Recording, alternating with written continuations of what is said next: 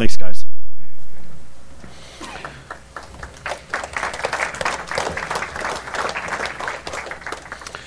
All right, so you can open your Bibles to 1 Samuel, or turn on your phones, whatever's easier. So as you know, here at Creekside, we teach through books of the Bible. And today we're going to dive into the Old Testament. We tend to go back and forth between Old and New. So we did Nehemiah at the beginning of last year, and then we did John. We finished out the year with John, and now we're going to jump back into the Old Testament and walk through 1 Samuel. And I think the most important question for me whenever I read a new book of the Bible, or you kind of just jump into something, is you really need to understand, and this goes for everybody, you need to understand where does this book fit into the greater context of not only Scripture, but what God is doing. I mean, you can read a book without knowing anything about it. I remember when I was a kid, you'd have these flannel graphs. Does anybody remember these flannel graphs? Am I the only one that grew up in the 80s and knew flannel graphs? But these little sticky things you put on this green backboard, and I would learn all these stories about Daniel in the lion's den and David and Goliath, and you just learn all these things. But if you asked me to place those in order, okay, tell me which one happened first, or tell me what the relevance was. What was happening when Daniel was in the lion's den? What was happening when David killed Goliath? Why is that important to the greater picture of what God is doing in Israel? Like if you ask, and I'm not saying I was expected to know those things in third grade when I was looking at flannel graphs, but as I got older, it still was difficult it's fun to go read a really good story in Scripture, but it doesn't necessarily lead you to the greater story of what God is doing. So before we go into Samuel, I'm going to spend probably 5 minutes, which most of you know that means 10, going through, giving you just a little background to 1 Samuel, so kind of leading you up to 1 Samuel. So I know this is going to be a little difficult to read. I can read it, and that's important. So the first book all the way to the left, as you open your Bible, is Genesis. So Genesis is where everything starts, right? In the beginning, God created, humanity begins. And following the sin of Adam and Eve sinned, they're kicked out of the garden. We have 10 generations of people following Adam and Eve, and then you get to a guy named Noah. Okay? Noah obviously builds an ark. He builds an ark to avoid a great flood that's coming. That's another story in the Bible in Genesis. Then you have 10 more generations of people. The Jews were always really good about their genealogies, so it's easy to count the generations. So you have 10 more generations of people from Noah, and you get to this guy named Abraham. And God tells Abraham in Genesis 12, he said, I'm going to make your descendants as numerous as the stars of the sky. Like, your descendants are going to be important. I'm going to bless you. They're going to be a people. I'm going to make them a great people. And it's an amazing promise, but Sarah and Abraham are barren. They don't have kids. And if you read the story, you remember the story, they kind of try to take matters into their own hands, and they do things, and stuff doesn't work out the way it should have worked out. Well, eventually they have a son, and they name him Isaac. And Isaac grows up and has a son named Jacob. So you've got Abraham, you've got Isaac, you've got Jacob. These are kind of the patriarchs of the Jewish faith. In Genesis 32, God appears to Jacob and says, I'm going to change your name to Israel. So anytime you hear the word Israel or Israelites, you need to think Jacob, because his name was changed to Israel. He had 12 sons, and those 12 sons become the nation of Israel. The 12 tribes of Israel. If you ever hear any references to the 12 tribes of Israel, that's Jacob and his 12 sons and all of their families, all the descendants of those 12 sons. So the family grows as Genesis goes on, and eventually they become very powerful. And the scripture says there arose a Pharaoh who didn't know the Israelites, and they take them into captivity. So the Israelites, Jacob and his whole clan, which have become hundreds of thousands at this point over the 300 or 400 years, they are taken into captivity in Egypt. Okay? Hundreds of years go by. The people cry out. They're like, God, we need to be delivered. And so God raises up a man named Moses. You remember Moses? God raises up a man named Moses, and Moses is going to lead them out of Egypt and into the land that was promised to Abraham. which is referred to as the promised land. So that's ultimately where they're headed. And Moses is the man to do that. So Moses goes in front of Pharaoh and says, let my people go. God said, let my people go. And of course, Pharaoh hardens his heart, and then God hardens Pharaoh's heart. It kind of goes back and forth. And there are 10 plagues that happen, if you remember the plagues. And that's really what ushered the Israelites out of Egypt. And we read about their leaving Egypt, their exiting in the next book of the Bible, which is Exodus. And they leave Egypt, and they go out, and if you remember, God parts the Red Sea, and they go through the Red Sea, and the waters fall down on the Egyptians, and they eventually get to Mount Sinai. And Mount Sinai is important because at Mount Sinai, they get the 10 Commandments. And they also get the law. We read about the law at Mount Sinai. And if you ever read Leviticus, which is the next book of the Bible, it's the law. Okay, so that's why Leviticus can sometimes be a little hard to read. It's probably your favorite book in the Bible, Leviticus. But they go, they get the law, and then as they're going towards the promised land, there's a lack of faith. There's disobedience. And God says, you know what? An entire generation of Israelites is going to die off, and you will not enter the promised land. So Numbers, if you read Numbers, the book of Numbers, which is the next book, there's these desert wanderings and grumbling and complaining. It's like this cycle of good things happen, they get happy, bad things happen, they get mad, and probably a lot like our lives. But there's just this cycle of things that happen in the book of Numbers, and then you get to Deuteronomy. So this whole generation of people have died off. 40 years of desert wanderings. Think of where you were 40 years ago. Some of you are like, I'm not 40, so that's hard to do. But think of, so for those of you who are over 40, 40 is a long time to be wandering. So an entire generation dies off, and then you get to Deuteronomy.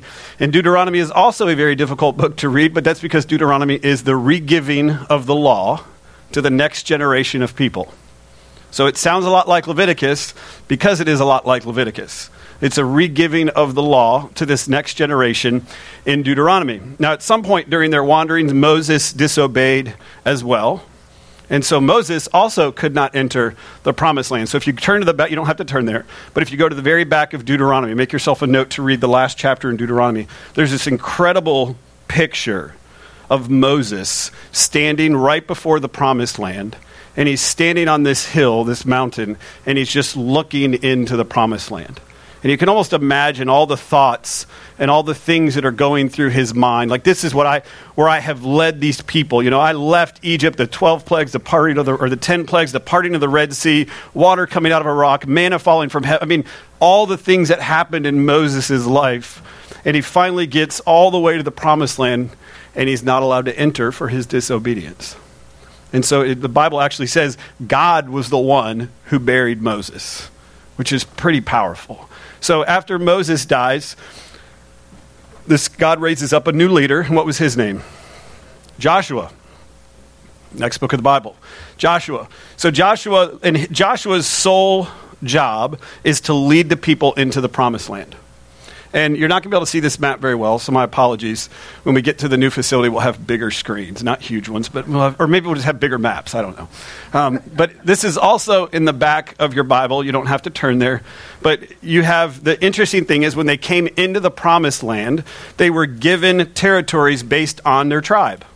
So literally this map is when they came into the promised land, Reuben had some space, Simeon had space, Judah, Ephraim, Joseph's 2 sons, Manasseh. And that's literally how the land was split up, is they were given territories based on their tribe.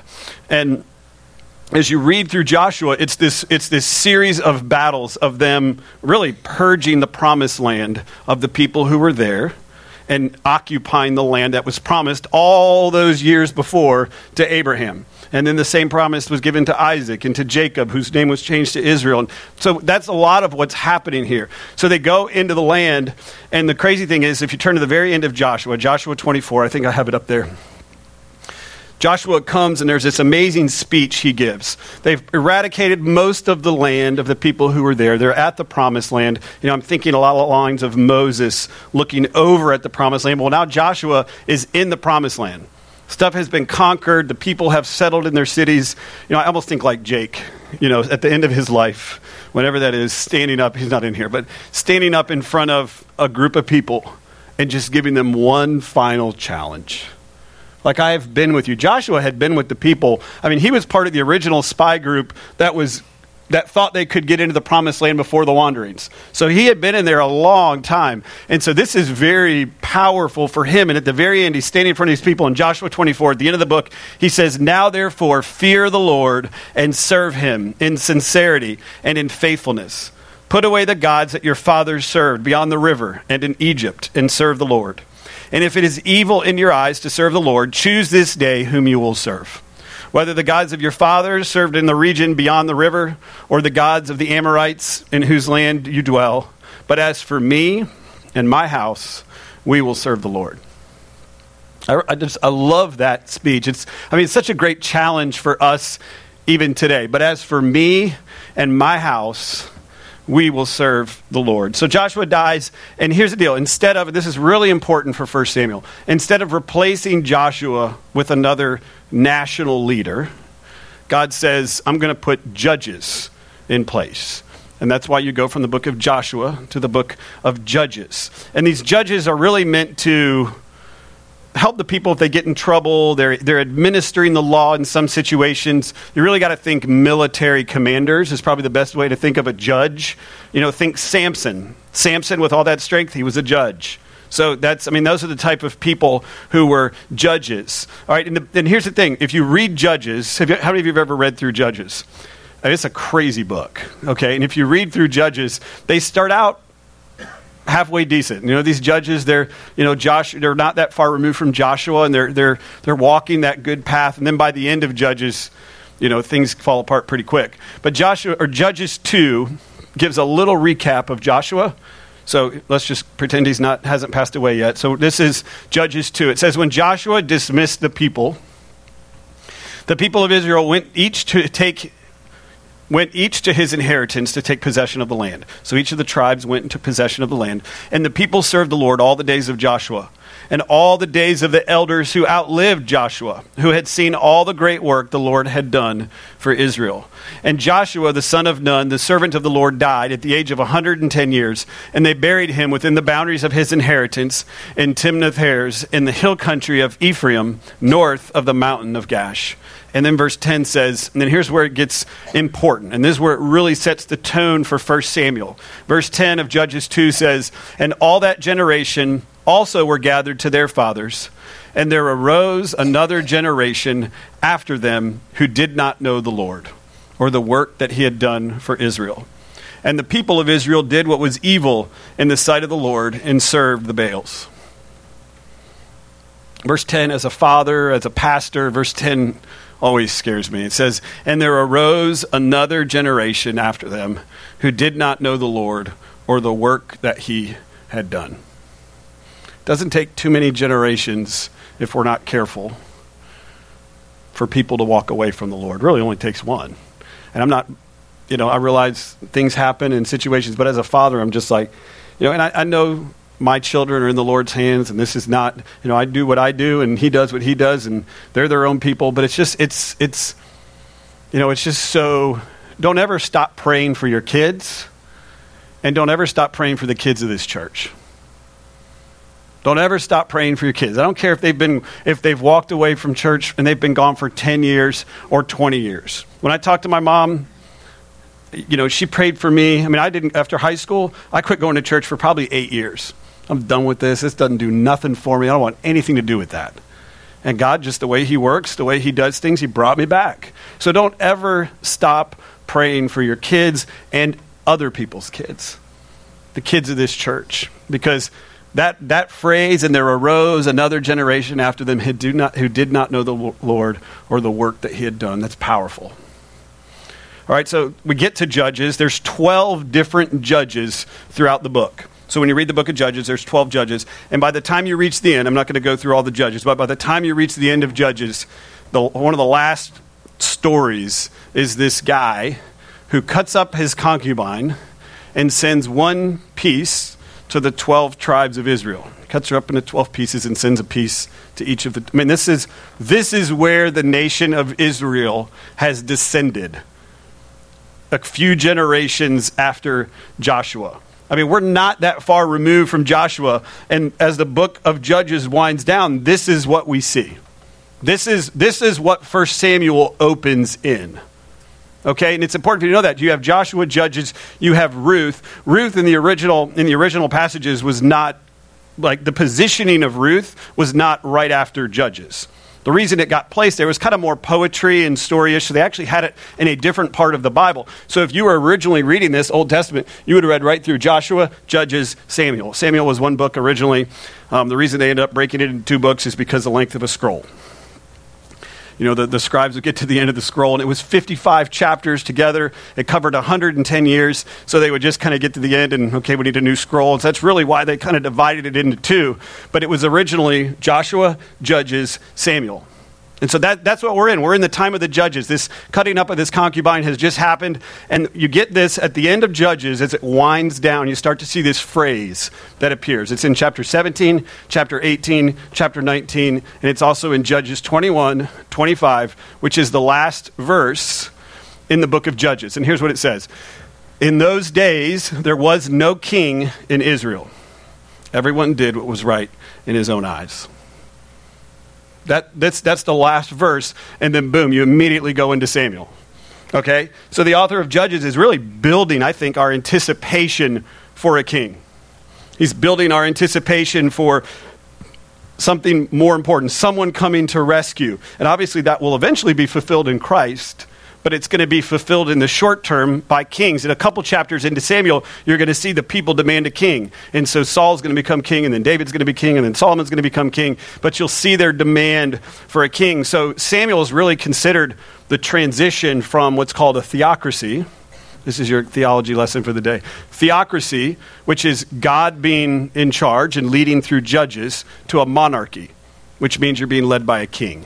And that's kind of what Samuel is. It's this transition to when the kings rule. But here's the thing I want you to see before we dive in.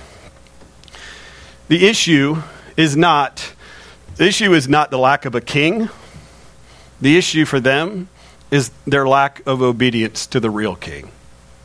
That's the issue. A theocracy would have worked.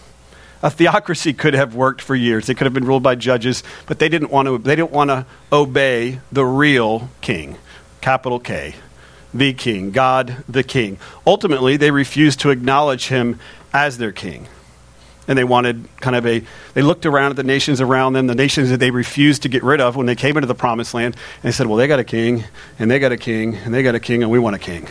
We want to be like the nations around us. We don't want to be this oddball nation that is, some invisible God. What is that? And that's really what they demanded. They said, we want a king. So that's your background. That's your ushering up to 1 Samuel. When we open up 1 Samuel, there's no king. The judges are ruling, and everything is in chaos. That's literally what's happening as you open to 1 Samuel 1:1. So here's how we start. There was a certain man, and I should get a prize for reading this verse. There was a certain man in Ramathaim Zophim of the hill country of Ephraim, whose name was Elkanah, the son of Jerahim, son of Elihu, son of Tohu, son of Zuph, an Ephrathite. So, okay, let me boil it down for you. There's a guy named Elkanah. He's got 2 wives. Okay? Never a good thing, not even in those days. A lot of times they did it anyway, but just because he had 2 wives doesn't mean you get 2 wives. All right? This is not the thing to do. All right? But he did. He had 2 wives. The name of the one was Hannah. The name of the other was Peninnah. Peninnah had children, but Hannah had no children. That's how the story opens. And the crazy thing is, when you are a Jew and you're reading this Old Testament, you're trying to understand the story, you would have left off at Judges. You would have saw the phrase that said, and there was no king in Israel. And then 1 Samuel 1:1 would have opened and it would have said, there was a certain man in the region of, and immediately you would have been thinking, is this the king? Like, is this finally the king they're going to be describing? And you quickly realize the story is going to go a very different route, because God usually has very different plans than we have. The story drops, the book opens by dropping us into this little family. Elkanah, his 2 wives, Hannah, Peninnah. Hannah's name means favored. Peninnah's name means fruitful. Those are what the 2 names mean. They're certainly living up to their names. Peninnah had many children, as we'll find out, but Hannah was barren. She couldn't have kids. It is as hard as that is to deal with even today in our society. I think it's difficult for us to grasp what barrenness was like in ancient times, in these days. Today I think we tend to put more value on other things. If you see someone or hear of someone who is infertile, couldn't have kids, whatever phrase you want to put on that, you just think, well, there's other things in life that can keep. We in our society, we don't tend to think too much about that. We maybe put more value on what kind of job you have and what kind of car you drive and what you look like. And if you're up in the Northeast, where you go to school. Every time I go to Boston, New York, everybody's like, where'd you go to school? I'm like, who cares? I went to USF. And they're like, where's that? And I'm just like, they just are waiting to tell you they went to Harvard. But that's, for some people, that's education and things are very important. And I think we put different values on things, but in their culture, it was a farming culture. It was agrarian society. So they farmed, they shepherded. The more sons you had, the more people you had to work the land. That was a good thing. The more workers you had to work the land, the more you could afford. The more income you had. The more income you had meant you had a better status in society and ultimately more security. They didn't have 401ks. They didn't have all these things. So if you had a lot of sons, a lot of people to produce and work your land, it would eventually, hopefully, lead to more security for you in the future. So infertility for Hannah, it was a really big deal. Again, not that it's not a big deal today, but in those days, it was devastating and everybody thought it was devastating. Everybody would look, poor Hannah, that kind of thing. So verse 3, you see this. Now this man, talking about the husband, used to go up year by year from his city to worship and to sacrifice to the Lord of hosts at Shiloh, where the two sons of Eli, Hophni and Phinehas, were priests of the Lord. On the day when Elkanah sacrificed, he would give portions to Peninnah, his wife, and to all her sons and daughters. But to Hannah, he gave a double portion because he loved her, though the Lord had closed her womb. So once a year, the family would go up to Shiloh to worship. And you might be thinking, well, why would they go to Shiloh? Like, what's the significance of Shiloh? Well, here's an easier to read version of my 12 tribes map from earlier. I just cut out the middle. So in Ephraim's territory, you see the word Shiloh just above the word Ephraim. So when they first brought the Ark of the Covenant into the Promised Land and they first came in and started, expunging the Promised Land, Jerusalem had yet to be conquered. So there was no Jerusalem. It existed, but there was Jebusites there, and they couldn't reign there. So they set up the original tabernacle and the Ark of the Covenant at Shiloh. So when you hear Shiloh, just think, okay, before all this went down, this was Jerusalem. This is where they would come to worship every year. So that's what he did. Him and his family came up to worship every year at Shiloh. And that's where, like I said, they set up the tabernacle. So in verse 6, you read, in her rival, so Hannah's, and this is the way the Bible calls it, her rival, so Hannah's rival, Peninnah, used to provoke her grievously to irritate her because the Lord had closed her womb. So it went on year by year. As often as she went up to the house of the Lord, she used to provoke her. Therefore Hannah wept and would not eat. Don't miss the way the Bible says this. Year after year. Doesn't say one trip back in 1974 she gave her a hard time. It says year after year she would provoke her. Now think about this. They're headed to worship the Lord, to give thanks for what the Lord has done. And Peninnah is part of the caravan that's going. She's got all of her children in tow. We don't know how many, but obviously it sounds like there's a lot of children. She's walking with her children. You know how long it takes to have children. So obviously if this is happening year after year after year, then she's probably pregnant in a lot of these cases as she's walking to give thanks to the Lord, probably rubbing her belly, literally rubbing it in and saying, Hannah, what are you giving thanks for this year? Me and my children, we're all coming up to give thanks of everything the Lord has done for us. What are you going to give thanks for, Hannah? The Bible doesn't tell us what she said, but it says she provoked her year after year. All right, and then the sad part is when you kind of break down what's happening, at a time when they should be worshiping, she's provoking. At a time where they gather together to worship, Peninnah is trying to make her doubt the goodness of God. And as you walk through life, there will always be people whose goal it is to make you doubt the goodness of God. It's just their purpose in life. Their purpose in their relationship to you, for some reason, is to make you doubt the goodness of God. And if you're not careful, they will chip away at your faith. Chip by chip. Chip away, chip away, chip away. And before long, you realize that your faith has begun to slide. You've started to believe these lies that they're speaking to you. And all of a sudden, you've drifted away from God, and you don't trust him anymore, and you don't think he's good, and you don't think he's God, you don't think he is who he says he is, and we've all been there. It's really easy to let other people speak these lies into our lives and not say, you know what, Lord, I don't believe them. You are who you say you are. I know my prayers aren't being answered in the way that I hope that they're answered, but you are who you say you are. And that's where you have to bring yourself back.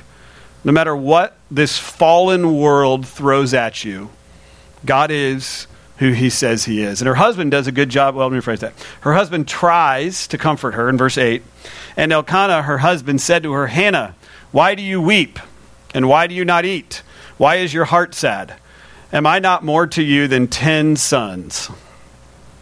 Now, husbands, let me just make a little recommendation that this is not, this is not how you comfort.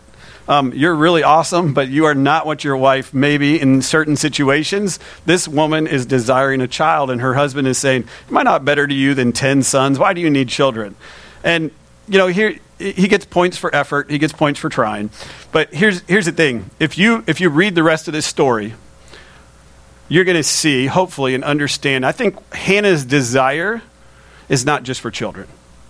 Her desire, yeah, it is, but her desire is not for children so she can get back at Peninnah and shut her mouth.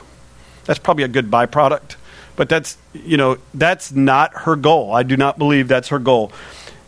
Beyond financial security in this culture, children were also, they had a kingdom component. Children were a kingdom component. You remember when God told Abraham, I'm going to make your descendants like the stars of the sky? So if you didn't have kids, your genealogy stopped.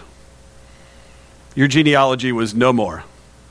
If you didn't have children, it was over. Your theoretical blessings, the blessings that would come for generations and years to come in your mind and the way you would think is over. Your line stopped. Your genealogy was finished. And on top of that, there was always this hope, and it would grow more with Isaiah, but there was always this hope for the anointed one. There was always this hope for a Savior.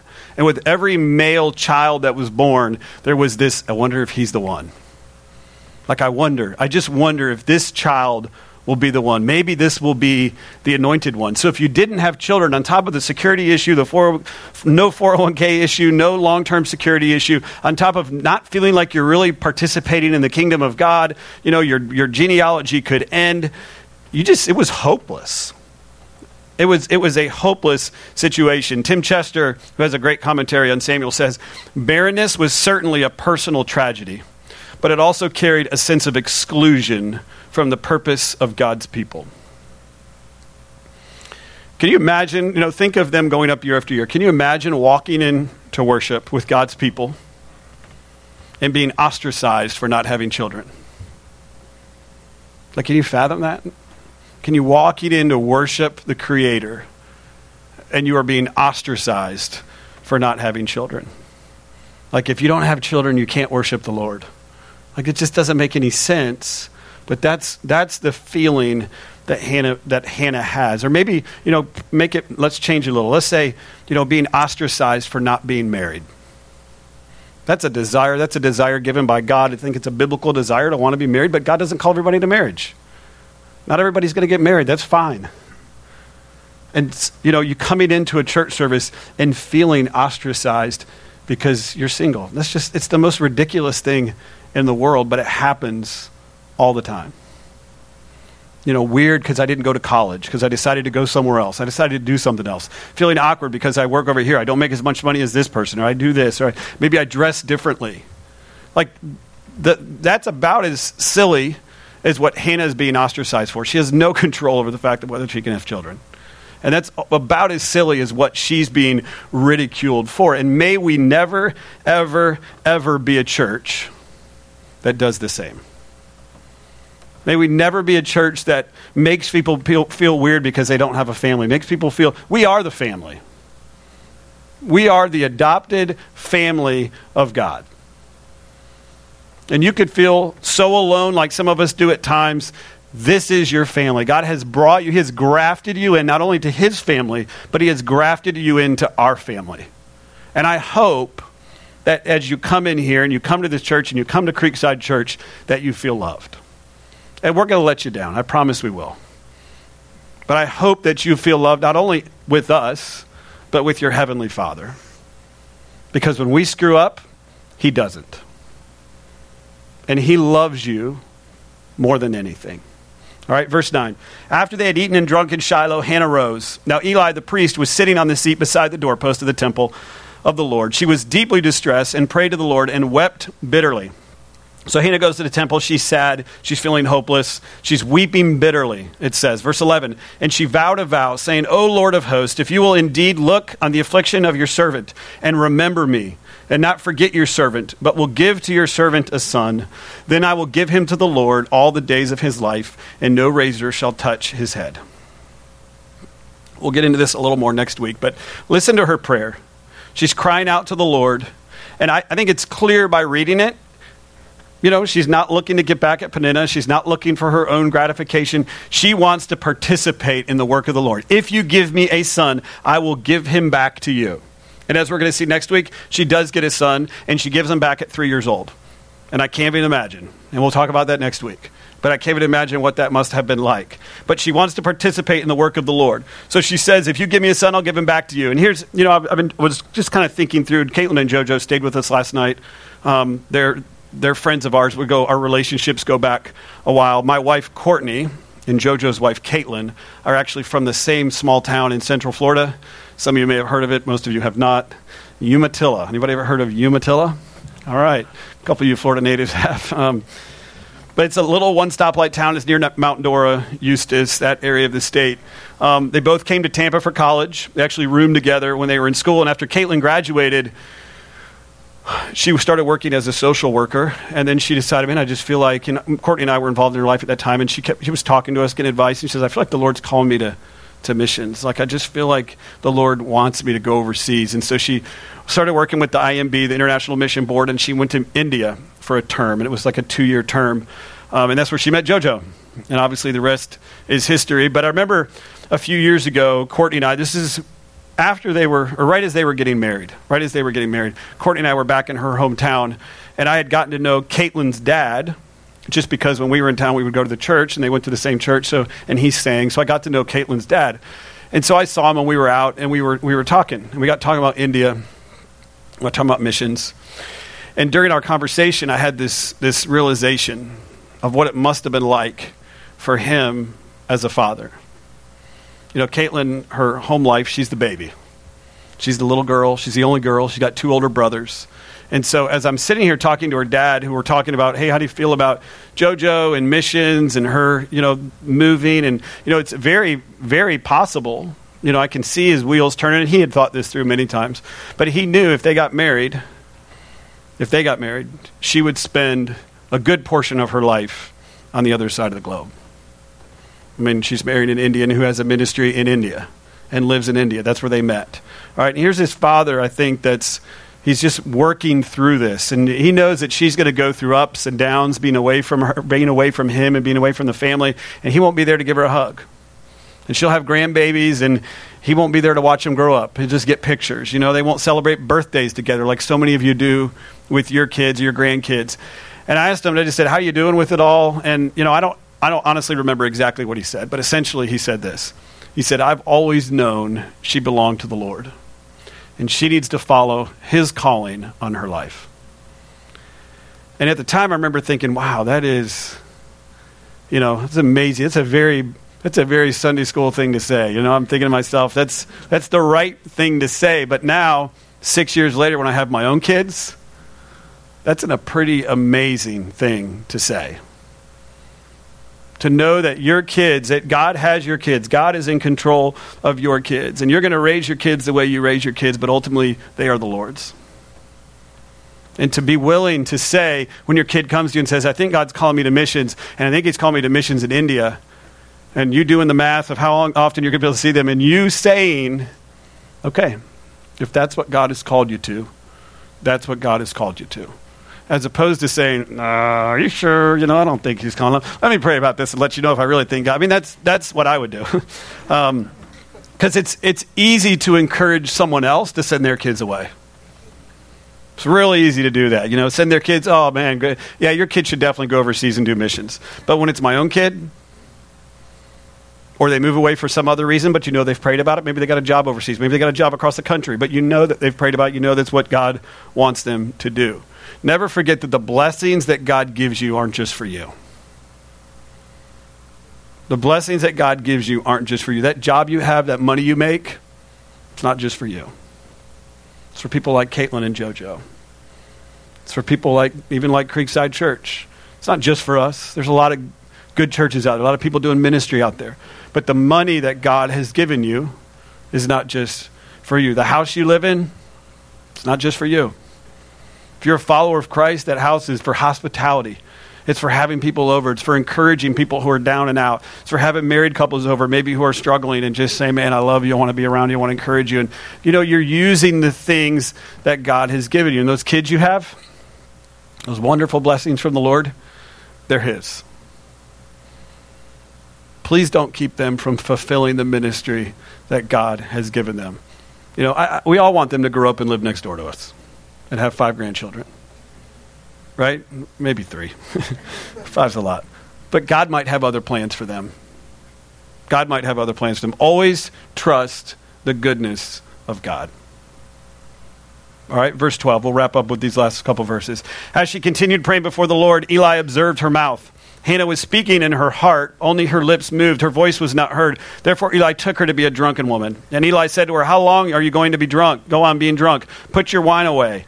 But Hannah answered, no, my Lord, I am a woman troubled in spirit. I have drunk neither wine nor strong drink, but I have been pouring out my soul before the Lord. Do not regard your servant as a worthless woman, for all along I have been speaking out of my great anxiety and vexation. Then Eli answered, go in peace. The God of Israel grant you petition that you have made to him. And she said, let your servant find favor in your eyes. Then the woman went away and ate, and her face was no longer sad. So I love that she enters the presence of the Lord, if you remember from a few verses ago, weeping bitterly. She enters the presence of the Lord weeping bitterly. And when she leaves, it says her face is no longer sad. Hannah has no idea how God's going to answer her prayer. Probably no idea if he's going to answer her prayer, but she prayed. She left her request with the Creator, and she knows he is in control. That's our role.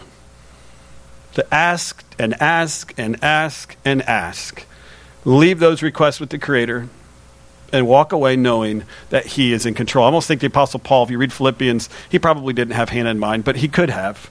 When he wrote to the church at Philippi in Philippians 4, 6, and 7, he says, do not be anxious about anything, but in every situation, by prayer and petition, with thanksgiving, present your requests to God. And the peace of God, which transcends all understanding, will guard your hearts and your minds in Christ Jesus.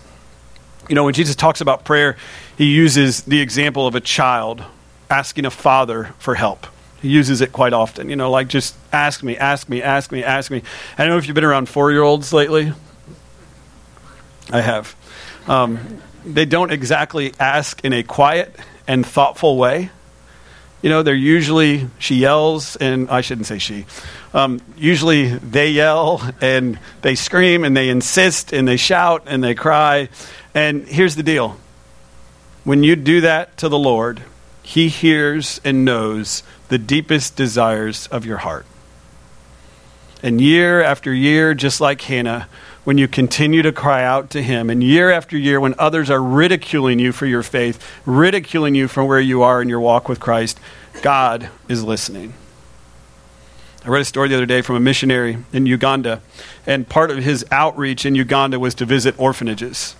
And he said he would go around, he would care for orphans, and he said he visited this one orphanage in Uganda. And he said he walked in, and when he walked in, it was kind of like a big room. It had a metal door, and it was a loud clank when he walked in. And they looked around, and there was 100 cribs around the room, and he just expected, all of a sudden, just this eruption of crying in these cribs, and he just expected all this noise. But he said as he walked around the room, there was nothing but silence. And after a little bit, he wasn't used to this. So he said after a little bit, he turned to his host, and he just said, why is the room so quiet? And she said, well, when we don't have enough help. We don't have enough people to help these babies. So when they first get to the orphanage, they're just like any other baby. crying at everything. They want help. They want to be fed. They want all this stuff. She said, but after a week and countless hours of crying, they eventually reach a point where they realize that no one's coming. And they stop.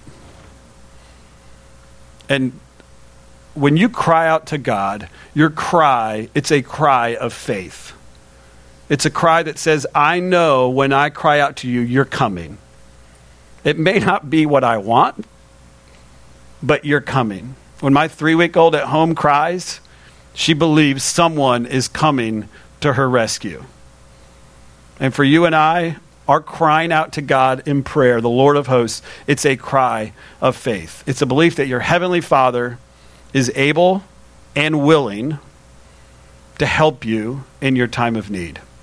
And here's the deal. Sometimes your prayers won't be answered the way you'd hoped.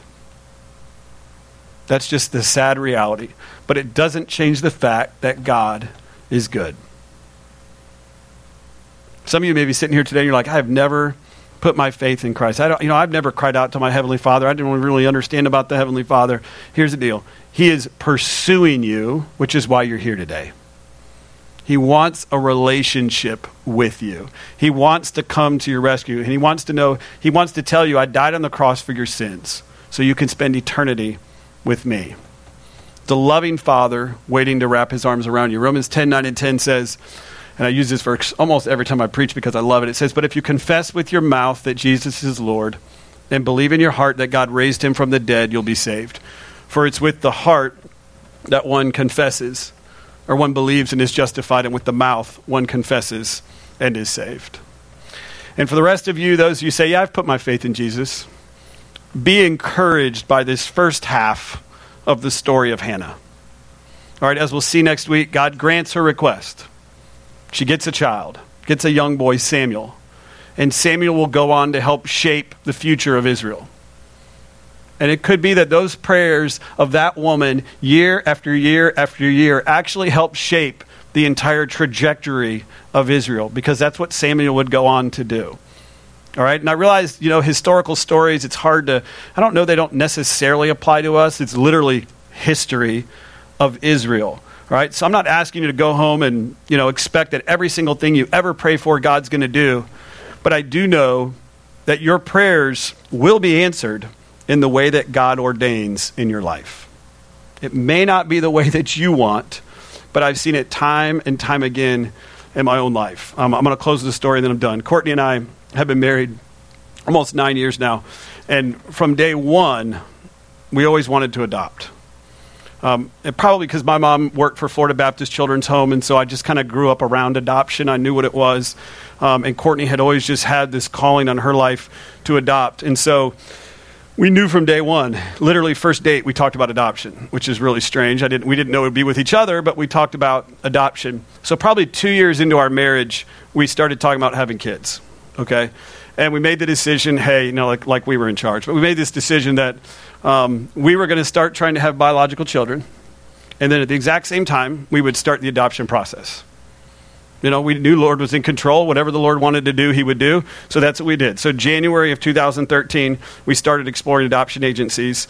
We settled on one in February of 2013. I don't know if you've ever done paperwork, but there's about this much paperwork to do for adoption. So we started this long process of filling out all the paperwork. And on March 3rd, 2013, we went to the adoption agency, turned in all of our paperwork on March 3rd. And she goes, okay, well, thank you. They have no control. The birth moms are the ones that go through all the profiles and kind of choose who's going to adopt. So she goes, it could be a year, it could be 2 years.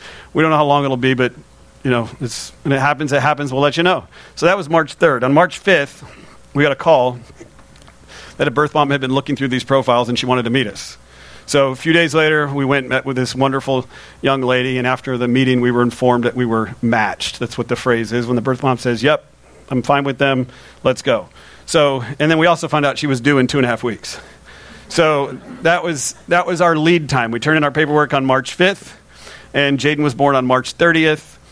We signed all the paperwork the next day, which happened to be Easter Sunday, and we signed all the paperwork in the hospital on Easter Sunday. And here's the reason I tell you that. As the years have passed, Courtney and I now realize it's going to be almost impossible for us to have biological children. I mean, we didn't know that at the time, but we now realize it's going to be almost impossible for us to have biological children. And we have prayed, and we have prayed just like Hannah. You know, we have prayed, and we have prayed, and we have prayed, and there have been tears that have been shed on many occasions. And has God answered our prayers? No. He has not answered our prayers that we would have biological children. But here's why I love this story, and that's why I told you this one as opposed to the crazy adoption story that also was 3 weeks long that just took place a month ago, that we have a little 3-week-old in our house. That was just as crazy, if not crazier. But the reason I tell you this one instead is because God knew how he was going to build our family. We didn't know how. He knew how he was going to build our family. And before we even knew that we were going to have issues having kids, he put a beautiful little boy in our home. When we adopted Jaden, we had absolutely no idea that we were going to have any kind of issues having biological children. We just knew that adoption was something we wanted to do. And we knew, and all of a sudden, we didn't even realize it until probably 9 months later when we were, trying to have another child. And then we were like, well, let's just go the adoption route again. And boom, like three months went by and Isabella was in our home. And that's just the way the Lord has done this. But here's the thing. God knew before we knew. He always knew that there was going to be issues. He knew before we even knew each other there was going to be issues. And he decided to bless us with a beautiful little boy that we adopted. He'd never tell me in a million years that that's not my kid. Never in a million years. And I've realized over the past few years that God has a plan. And there are desires that you have deep, deep, deep in your heart. They might be for kids. They might be for marriage. They might be for family members to get saved. There's so many deep, deep desires that you have deep down in your heart. And I encourage you to keep giving those requests to God. And they may not be answered the way that you want them answered. They might be answered in a totally different path, but he knows your heart's desires, and he has a plan for your life, even when it doesn't make sense to you. And even if you would do it totally differently. And at the end of the day, no matter what happens, he is good. Let's pray.